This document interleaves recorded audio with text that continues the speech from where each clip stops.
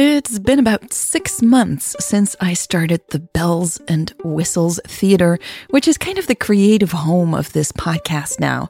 It's where I release all the upcoming episodes, extra scenes, and standalone short stories. I'm working on my second short story now.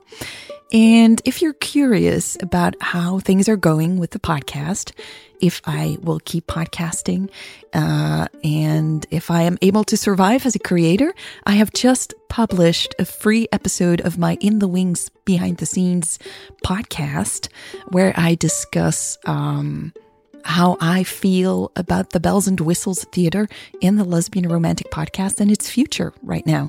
So if that interests you, go to patreon.com/lesbianromantic and sign up for free, and you'll have access to that episode of my Behind the Scenes podcast.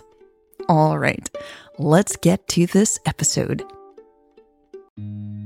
I am so happy and delighted. In the past week, we welcomed a new furry friend into our home, and it's just, it's wonderful. But it was also kind of challenging to get some work done. But I made it. So let's go to part 12 of Connection Revealed. Welcome to the Lesbian Romantic Podcast. This is Connection Revealed, part 12. September 21st, 2063. Region 6 of the American Desert, New Mexico, North American Province. 5:30 a.m. local time.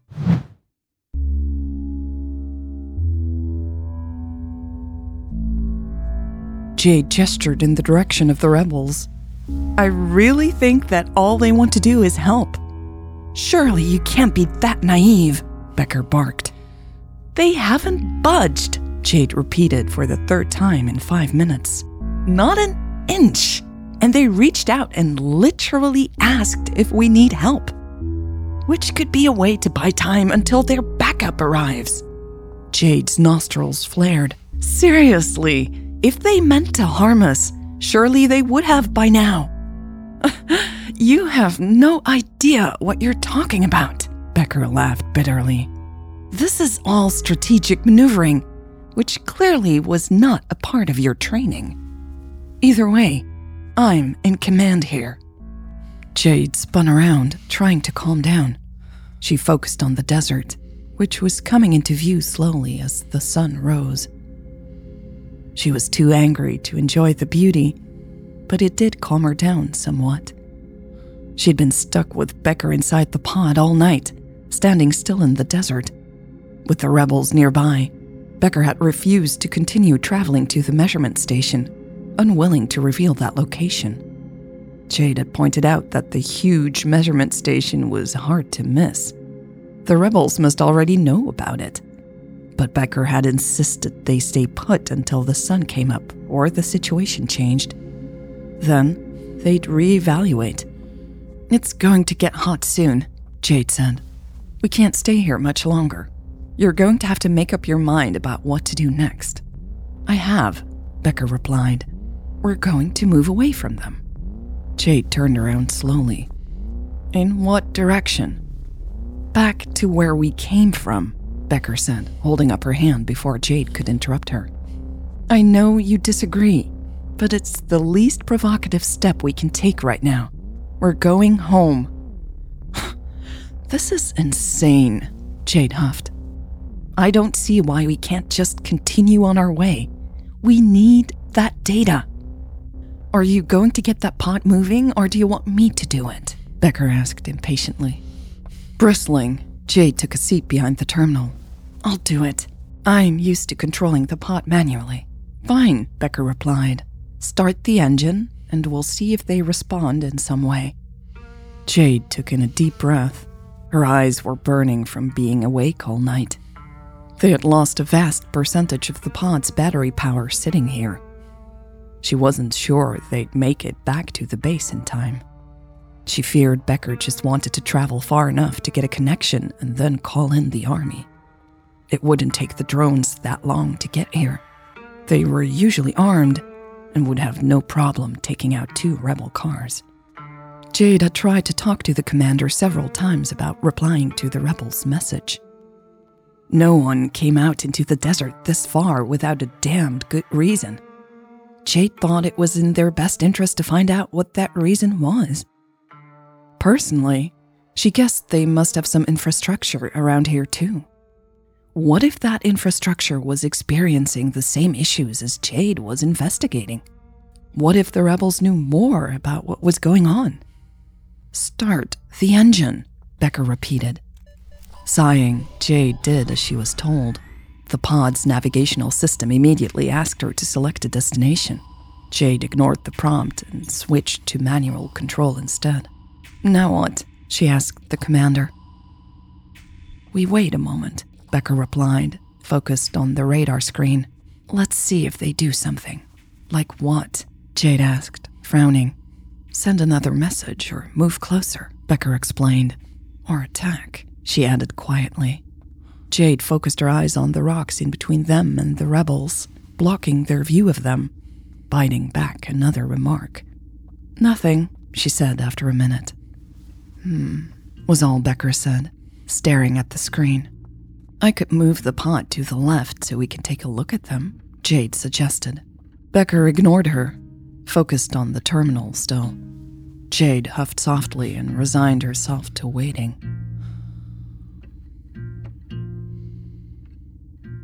After 2 more minutes, Becker finally said, "All right, move the pod about 80 inches to the left." 80 inches? Jade laughed nervously. 80 inches, Becker said, meeting Jade's gaze. "Okay," Jade sighed, shaking her head. Moving 80 inches to the left. 2 seconds later, they came to a standstill again. The view hadn't changed much. Much to her frustration, Jade still couldn't see the other vehicles. Her curiosity still trumped her sense of danger in this situation. "Stay put," Becker instructed. Jade bit her lip to stop herself from snorting. She knew she should be taking this situation far more seriously. It was just that Becker was turning all of this into an absurd, slow-moving circus, and Jade was struggling to keep her face straight. "Staying right here," she said, clearing her throat. She briefly thought of a movie she had seen years ago. It was based on a classic plotline. Some people had gotten stuck in a room together unexpectedly, and, of course, drama had unfolded. She couldn't help but notice the similarities with her own predicament. "Have they moved?" Becker asked, leaning forward to get closer to the terminal screen. Jade could smell the fabric of the commander's uniform now. A hint of sweat also reached her nostrils. To her surprise, she found it to be a pleasant mix. She breathed in the scent and felt something stir in her lower belly. "Have they?" Becker insisted. Startled, Jade focused on the screen. "I don't think so," she said, squinting. "Pod, activate alerts," Becker said. "Alerts activated. 2 unknown vehicles detected," the pod replied. The alarm started again. "Turn off the alarm," Jade yelled, annoyed. The alarm turned off. Becker met Jade's gaze. "Sorry," Jade blushed. "That sound drives me insane." Becker's lips curved up, but only for a split second. "Right. You can't think," Michelle said, then focused back on the screen. She was sure she had seen the rebels' cars moving on the radar. The rebels would never pass up on an opportunity to capture a high-ranking global army officer. She was sure they were coming. But she was ready for them. "Move another 80 inches, Michelle said. "To what side?" Turner asked, her annoyance evident.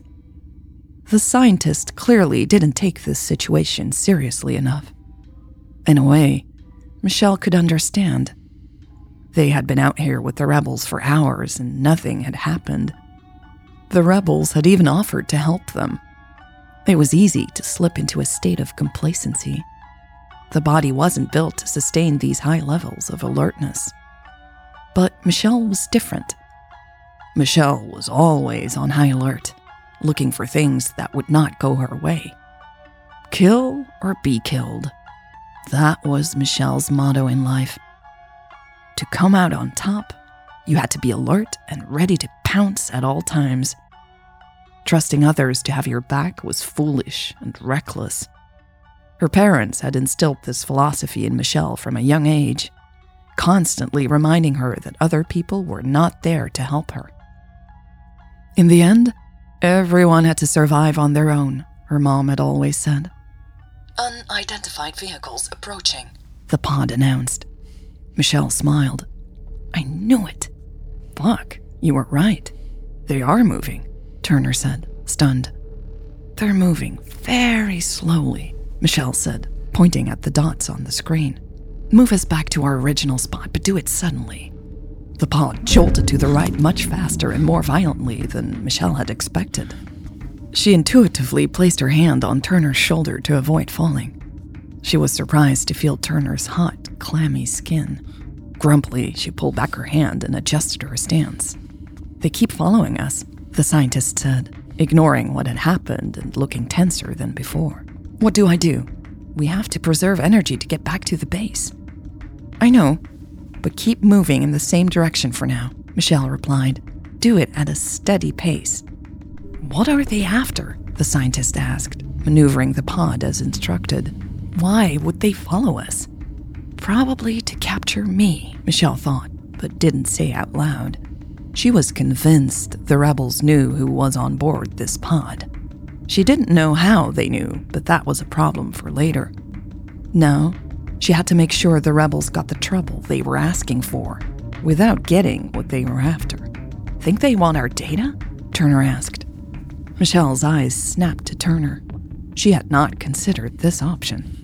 When did you last send a report to your superior and co-workers? Michelle asked. Turner looked up, confused. What? Do you think the rebels could have gotten hold of it? Do you encrypt all communication? Turner's cheeks turned red. Of course we do. What kind of question? She stopped mid-sentence. Michelle's eyes flicked to the radar screen. Are they catching up with us? The pod answered before Turner could. Unidentified vehicles approaching with increased speed. Activating defense protocol. The alarm started blaring again. Not again, Turner moaned. Deactivate alarm, she yelled at the pod. Increase our speed, Michelle told her, placing a hand on the back of Turner's chair to keep her balance as they sped up. Already am, Turner said. But the pod's not responding as it should. What do you mean? Michelle asked, scanning the terminal for alerts she had missed. Turner shook her head in confusion. It's sluggish. A loud clank made both of them jump. The pod briefly shifted to the right, making Michelle slide toward the wall.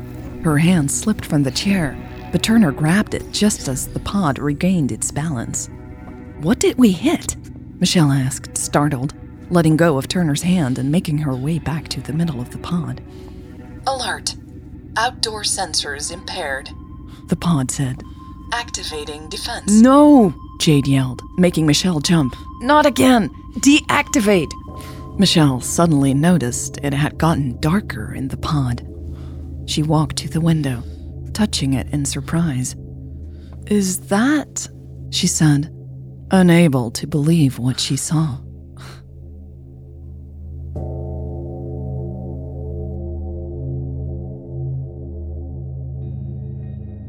This was part 12 of Connection Revealed. I want to thank all patrons and recurring supporters for their monthly support. Your support helps me to work on the podcast every week. Thank you also to all the listeners who send a one-time gift. Your help keeps the podcast and website online for everyone. I want to thank you all from the bottom of my heart. Now, about the puppy.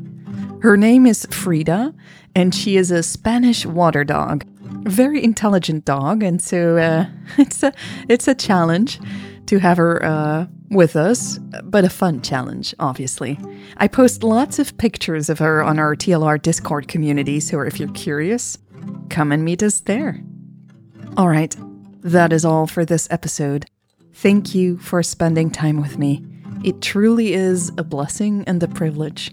And I will see you soon on Discord or on this podcast feed. Bye. Frida, nee.